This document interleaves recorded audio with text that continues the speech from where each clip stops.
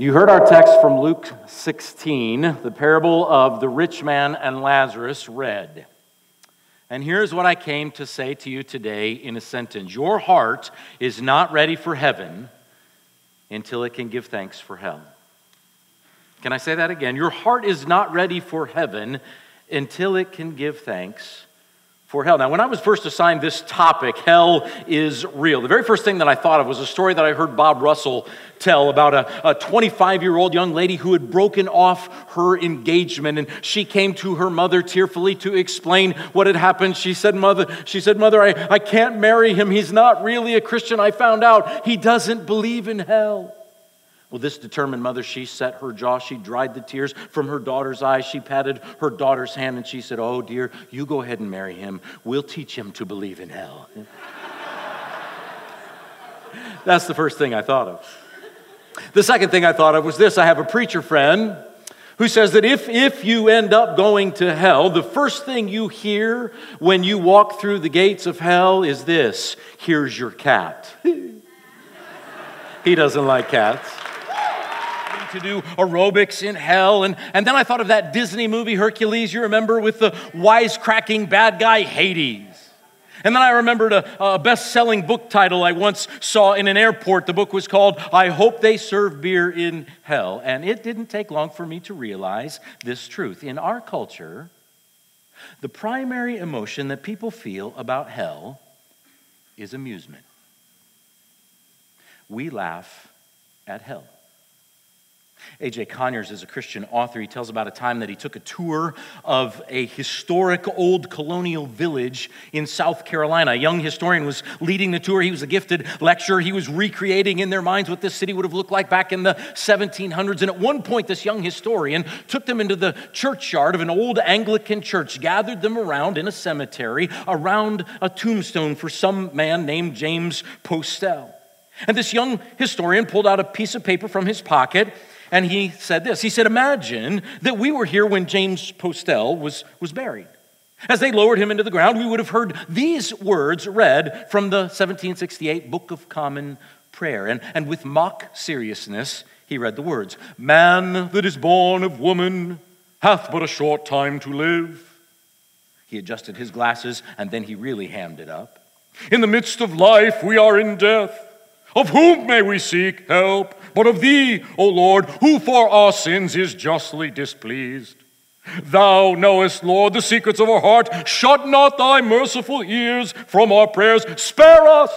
Suffer us not at our last hour to fall from thee." And then the historian smiled at them, and he winked. And why did he wink? A.J. Conyers writes this. He winked because he knew that we shared a secret. James Postell, may he rest in peace, would never have understood this secret, but we did. The secret we shared was this: we no longer took such otherworldly fears seriously. The idea of a judgment for a sinful life, the fear that we could somehow just jeopardize our eternal state. These topics are not a part of common, polite, serious conversation these days. Oh, we understood the wink. And the primary emotion in our culture that people feel about an eternal place of punishment is amusement. We live in a world that winks at hell. Now, Ozark Christian College is a Jesus school. We as Christians are Jesus people. And if there's anything that Jesus teaches us, it is this: hell is nothing to wink at.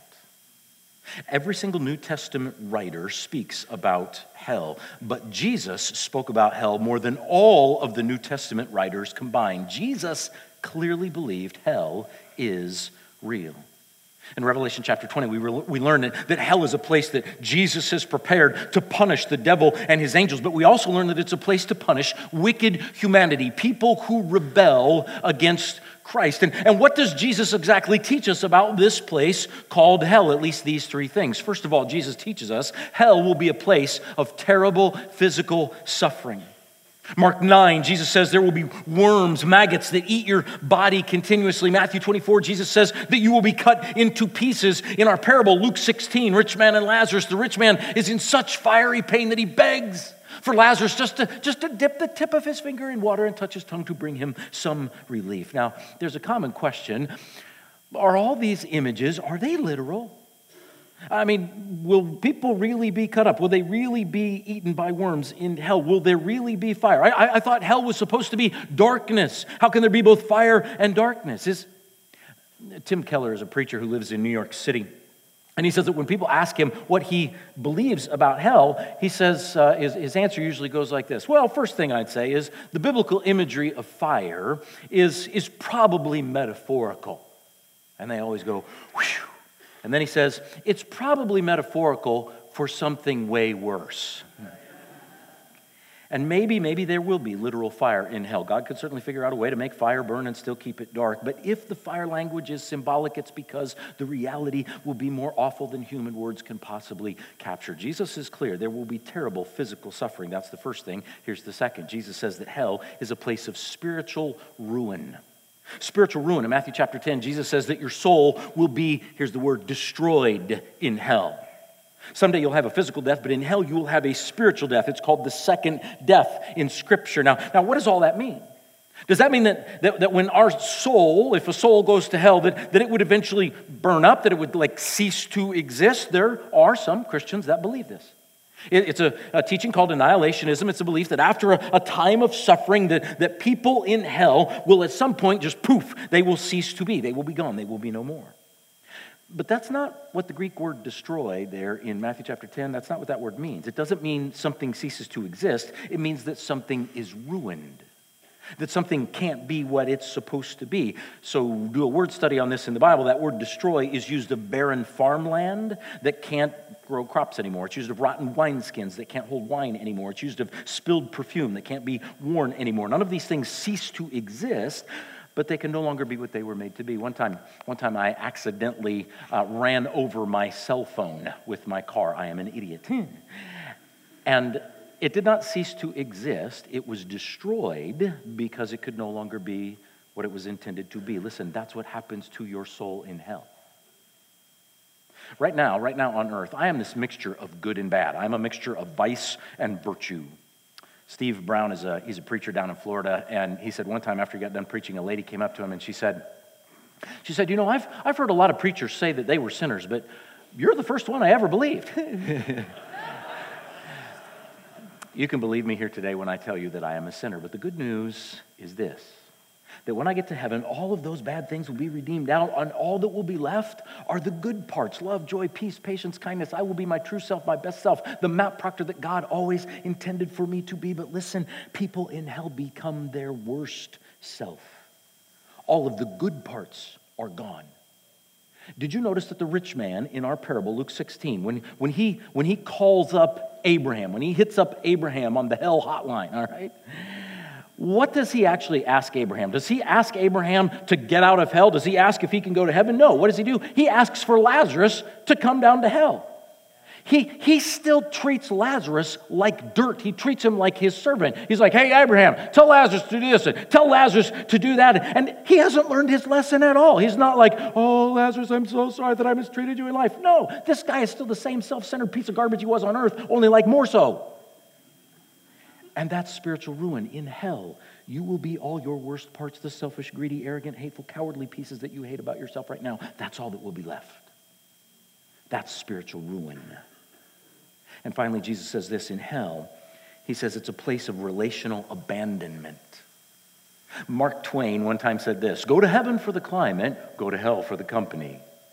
And there's a popular idea in our culture that hell, oh, sure, it will be hot, but it'll be kind of like a bar with no air conditioning. I mean, yeah, it'll be a little sweaty, but you get to hang out with your buddies, just a big sweaty Miller time. Nope. In hell, you will be utterly alone, banished, Matthew chapter 22. You are cast out into outer darkness. We as humans, we are social creatures. We are made for connection. We are made for relationship, but in hell, you will be cut off from all relationship. And worst of all, you will be cut off from God himself. Luke chapter 13, Jesus says, away from me, I never knew you. In our parable, Luke 16, Abraham says to the rich man, he says, a great chasm has been set between us. You can't come here, we can't go there. Hell is solitary confinement in darkness.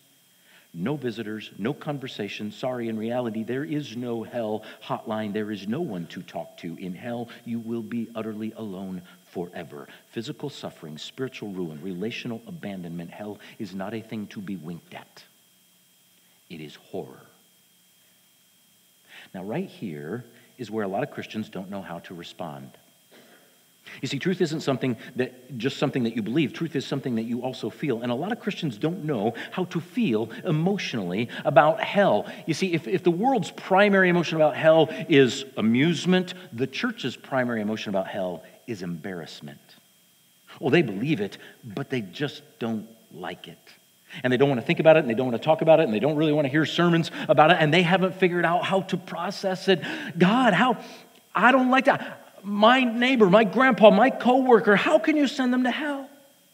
I know he's not a Christian, but he's a good guy. He pays his taxes. He loves his wife. He volunteers at the shelter. That doesn't seem right. But you listen to me. The Bible says all have sinned and fallen short of the glory of God. And that doesn't just mean that they broke God's rules, although we've all done that. No, the essence of sin is this. It is building your life around anything else except God. And every single person you have ever met has done that. And that, pure and simple, is rebellion. It might be subtle. It might be covert. It might be a very nice rebellion. But if someone chooses to live their life away from the blood of Christ and the power of the Spirit and the rule of God, if they insist on living their life with their self, their very nice self, seated on the throne, they are rebels. And they have chosen to live a life apart from God. C.S. Lewis puts it this way: the doors of hell are locked from the inside. The damned are simply successful rebels. They will enjoy forever the horrible freedom they have demanded. And in the end, there are only two kinds of people. Those who say to God, "Thy will be done," and those to whom God says, in the end, "Thy will be done." All that are in hell choose it. Listen to me. Hell is not unfair. Hell is not unjust. Hell is not pleasant, but it is not evil. Hell is a moral good, and this might shock you to hear, but it is true. The doctrine of hell is a gift from God. It is a hard gift, to be sure, but it is a gift, and our reaction should not be amusement, and it should not be embarrassment. Our emotional response to hell should be gratitude. Your heart is not ready for heaven until it can give thanks for hell. So in the rest of the time that I have, can I do this? Can I show you 4 reasons why I am grateful for the doctrine of hell? Here's the first. I'm grateful for the doctrine of hell because it encourages me with God's justice. We are made, every one of us, in the image of God, and our soul longs for justice. When we see someone who is being done wrong, we want that to be made right. My daughter Lydia is 23. She is a strong, proud, beautiful, fierce woman. She's been an MC for CIY, and she's preached on stage to thousands of people, and she is a confident lady, but not when she was in junior high.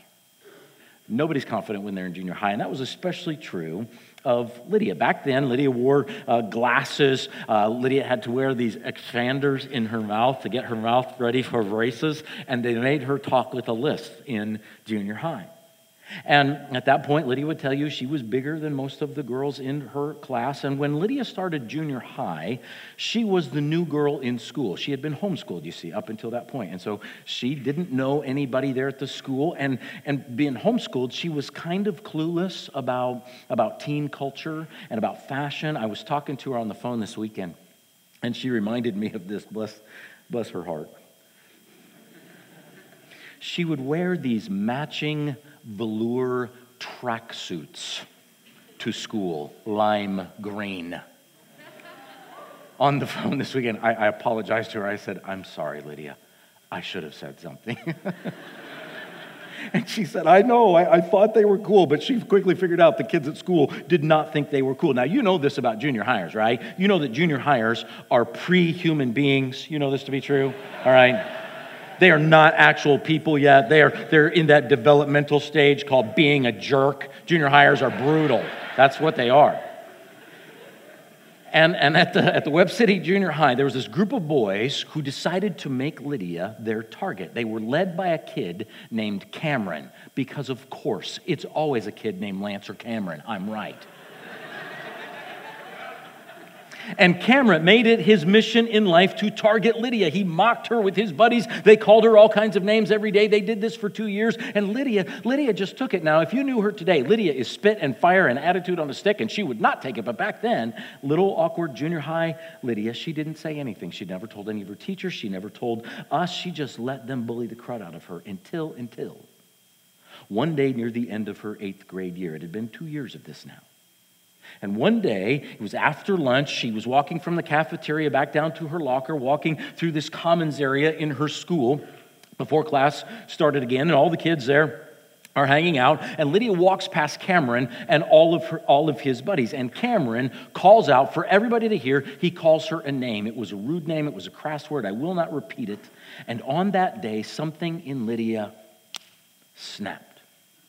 Lydia had had enough. She could feel a power surging up within her. It was Hulk rage. Maybe it was the green tracksuit. I don't know. But she was no longer meek and mild-mannered Bruce Banner. No, all of a sudden she whipped around. She walked right up to Cameron. I kid you not. She cocked her arm back and boom, she punched him right in the face. Hulk smash, all right? Woo! Now Cameron was stunned, and his friends were stunned, and all the onlookers were stunned, and Cameron didn't know what to do. He didn't hit her back, but he kind of pushed her away, and Lydia just took a step right back at him, and she said this. She said, "You can tell on me if you want to, but I don't care. I'm tired of you making fun of me. Stop it." And then she just turned around, and she walked off. Cameron never did tell the principal. Cameron never did call Lydia a name again. 2 weeks later, Cameron wrote her a note apologizing, and at the end of the semester, Cameron moved away and never came back. That's true.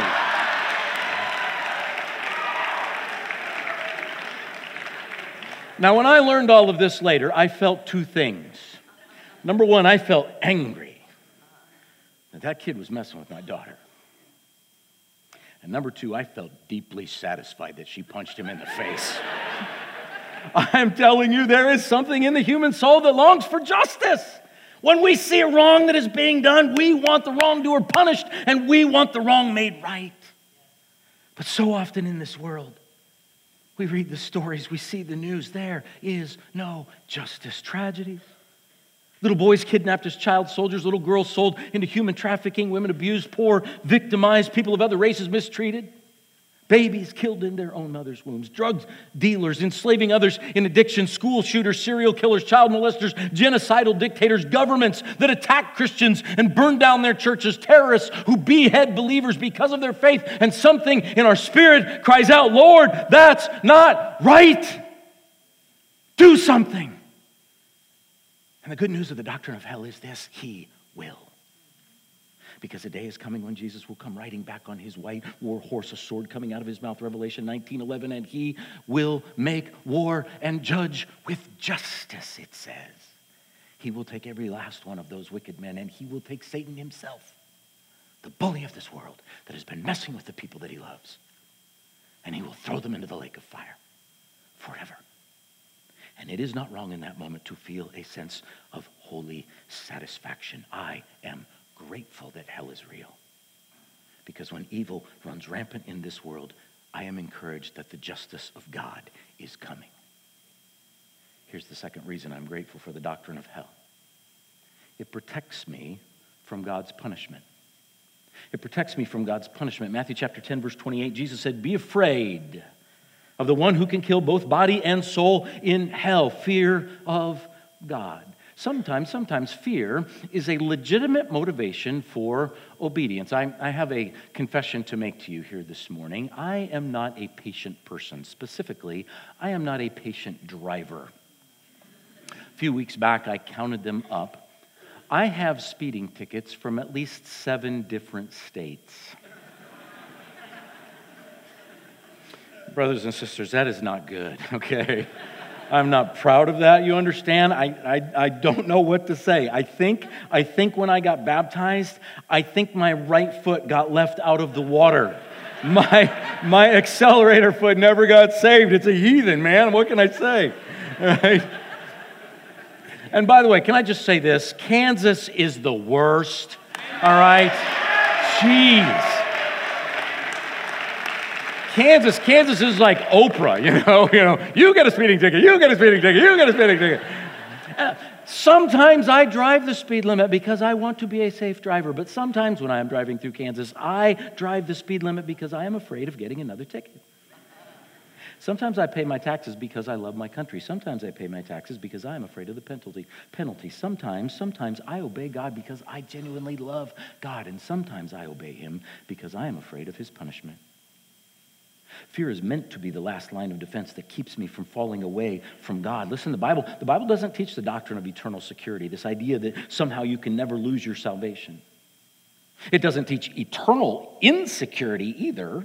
You don't have to wake up every day wondering whether you're saved or not. Am I in or am I out? God's grace is huge. It's big.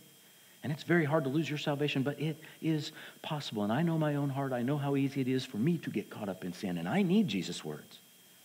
In Matthew chapter 5, if you call your brother a fool, you are in danger of the fires of hell. If you lust, you are in danger of the fires of hell. Matthew 25, if you ignore the poor, the hungry, the prisoner, you are in danger of the fires of hell. Revelation chapter 3, if you have a lukewarm faith, 1 foot in the world, 1 foot in the church, you are in danger of the fires of hell. Jesus is not some kindly grandfather who will tussle your hair when you misbehave. Oh, boys will be boys. He is not some smiling buddy who will wink at your sin. He is Lord and he is King and he is Judge, and his judgment is not something to laugh at. I should be afraid. And it was about 4 weeks ago that I got up very early one morning. And I went out into my living room and I sat in my chair and I took out my computer and I opened up the portal to the student directory. And I looked at every single one of your pictures, all 682 of you. And I prayed over every single one of your names. Because there is a thought that haunts me. I have been at this school for 28 years, and I know there will be a few former Ozark Christian College students in hell someday. And I don't want it to be you. And I don't want it to be me. And I am grateful for the doctrine of hell because it protects me and keeps me from the punishment of God. Here's a third reason that I'm grateful for this doctrine. It keeps me on God's mission. The doctrine of hell keeps me on God's mission. If I'm not careful, I can be lazy in the Great Commission. Anybody here with me? But when I remember that all the people around me, they really are going to hell without Jesus, it purges my soul of complacency, and it makes me a bolder evangelist. When I was a student here at Ozark, I was a youth minister at a church here in town. I had a young lady in my youth group named Helen. Helen one day came in, and she told me she wanted to give her life to Christ. I said, that's great. Let's study the Bible. Let's see what that looks like. Give me your address. And so she gave me her address. It was actually the address for her older brother Keith's house. I said, great, I'll come by Wednesday, 4 o'clock. Now, Helen came from a very rough family background. Both of her parents alcoholics, a lot of fighting, conflict. And so she had moved out of the house, and she was living with her older brother Keith. And so that Wednesday, 4 o'clock, got in my car, and I went down to this address she had given me. Now, you know there are some rough neighborhoods in Joplin. And when I pulled up in front of this old yellow house, it was one of the rough neighborhoods. Now, what you need to understand is that back then, I brought a picture with me. I want you to see this picture. Back then, I was the skinny, goofy Bible college kid from Iowa, still had hair, you can see. And look at me. I am a young Mr. Rogers. Can you see that? All right. I am not an intimidating person, and I am in this rough neighborhood there, and I'm just telling you, I was a little scared, I was a little nervous. I walked up the steps to this old yellow house, and I knocked on the door, and the door swung open, and there stood Keith, big guy, long hair, bandana around his head, tattoos up and down his arms. He had a tattoo of a knife on his arm. And I'm trying really hard not to judge. I'm like, okay, all right, a knife. Maybe he's a chef, I'm just telling you, I'm scared. And he's standing at the door. He has a pipe wrench in his hand, right? He says, come in. I said, yes, sir. He'd been working on his bathroom. He went back to work on his bathroom. I went, sat down at the kitchen table, started studying the Bible with Helen. I would go back every Wednesday afternoon. I got to know Keith. I found out that Keith he's a pretty good dude. Married, 2 kids. Dropped out of high school when he was 16, worked hard every day at a local factory. He did not drink. He did not do drugs. He smoked like a chimney, but he really did look after his little sister, Helen, giving her a better place to live. Keith loved muscle cars. He had this old Plymouth Barracuda that was parked out in front of his house and he would work on it. And I know nothing about cars, but I would stand there and I would just hand him tools. And over the next several months, Keith and I, we developed this kind of odd friendship. You got this long-haired tattoo factory guy. You got this short-haired, sweater-wearing Bible college kid. And this was 1992. I'll never forget. He'd been sick all summer. And finally, in August, he decided that he better go to the doctor. And when he came back from the doctor, he had the right diagnosis, lung cancer. And the doctor said, "You've got about 6 weeks." 29 years old, 2 kids and a wife. And as soon as I heard that, I went over, I said, "Man, Keith, I am so sorry. And whatever I can do, man, I'm here. We're here." And we were. I mean, we would bring groceries over. He started chemo, and we'd watch his kids, and you know, his hair fell out, and he got real sick, and he got skinny, and he was on an oxygen tank. And every time I would walk up to that old yellow house, I mean, I could tell he was really going to die. I'd think to myself, I ought to tell him. He knew I was a Christian, but I had never just straight up shared the gospel with him. Jude 23 says, "Save others by snatching them from the fire." I knew what awaited Keith. But for whatever reason, I couldn't get the words out. And finally, one day I came home to Katie and I said, "Katie, we gotta pray that God will give me the words and God will give me the boldness." And we got down on our knees in our living room. We just prayed that God would help me. And I went back to the house and I sat down by Keith and I said, Keith, can I ask you, do you know what's going to happen to you after you die?" "No." "Well, can I tell you what's going to happen to me after I die?" "Sure." And I told him about my hope of heaven that I had in Jesus, and he wanted to know more. And so I got a Bible for him. I wasn't a very good reader, so I got an easy-to-read Bible. I highlighted a bunch of verses for him, and he would just read those verses over and over and over again. But pretty soon he was so weak, he couldn't even hold that Bible up. And so I took over that movie, the Jesus film, the story of Jesus' life, and he would just watch that movie over and over and over again about just Jesus who loved all kinds of guys, even guys like him. I'll never forget the day. It was a Wednesday. It was a November Wednesday. It was the day right before Thanksgiving that Keith decided that he wanted to give his life to Jesus Christ. He was so weak, I had to baptize him right there in his own bathtub. And 3 weeks later to the day, I preached his funeral. Now, I will always be grateful that Keith came to faith, but you listen to me, I almost missed my chance. At that point, I was probably the only person in the world who could tell Keith what he so desperately needed to hear, and I almost didn't do it, but it was the reality of hell that urged me on. Who's your Keith? I'm grateful for this doctrine of hell because it keeps me on task in the mission of God. Can I mention one more? I'm grateful for the doctrine of hell because it reminds me of the love of God. A lot of Christians think that the doctrine of hell is antithetical to the love of God, that somehow these two things are in contradiction. But you hear me, Ozark. You can't understand God's love unless you understand the doctrine of hell. You can't appreciate your salvation until you know how terrible is the tragedy that you have been saved from. Yes. One last story and I'm done. My wife, Katie, she's the children's minister at our church here in Joplin. And several years ago now, she and I, we took a group of her kids from her children's ministry, 15, 20 kids, to Forest Park Baptist Church here in town. It was almost Easter. They were putting on a great big passion play. And so we got there early to the church, about an hour, so that we could get good seats up in the balcony, right in the front row, good place for the kids to look down. And that year in our children's ministry, we had a bunch of unchurched kids. A neighbor brought them, and we loved having them, but they were pretty rough kids. They were kind of street kids. And let's just say that sitting quietly for an hour waiting for the show to start, not their spiritual gift. Now, it was a Friday night. It had been a long week. I was very tired. I'm just being honest. I was a little grumpy, and I was riding herd on this rough little third grade boy named David. And David was kind of being a little jerk. He kept harassing all the other kids, and he kept whacking them on the arm, and he kept mouthing off, and he kept cussing, and he kept telling dirty jokes. I heard about a substitute teacher one time who had a very loud, rowdy first grade class. And so about an hour into the school day, the principal comes to check on her, and he is amazed. All of the kids are silent. It's quiet. And he's like, "Wow, how did you do that?" And she said, "Well, I gave all the kids glue sticks, and I told them it was lip balm." I wanted to give David lip balm. Are you following me here? All right. But instead, this is what I did. David and I went downstairs, and we sat on the back row on the ground level, David on my lap, my arms clamped around him to keep him still. Finally, the lights went down. And within moments, he was captivated. His eyes wide with wonder. David had just started coming to our church, and David had never heard the story of Jesus. And so as this play began to unfold there in the dark, he was seated on my lap, and he kept turning to ask me questions. And slowly, I began to see this very familiar story through the fresh eyes of David. Mr. Matt, why did he say that? Mr. Matt, how did he make that man better? When Jesus came down the aisle bearing his cross just inches from where we were sitting, the actor bloodied and unrecognized. Mr. Matt, is that still Jesus? Yes, David.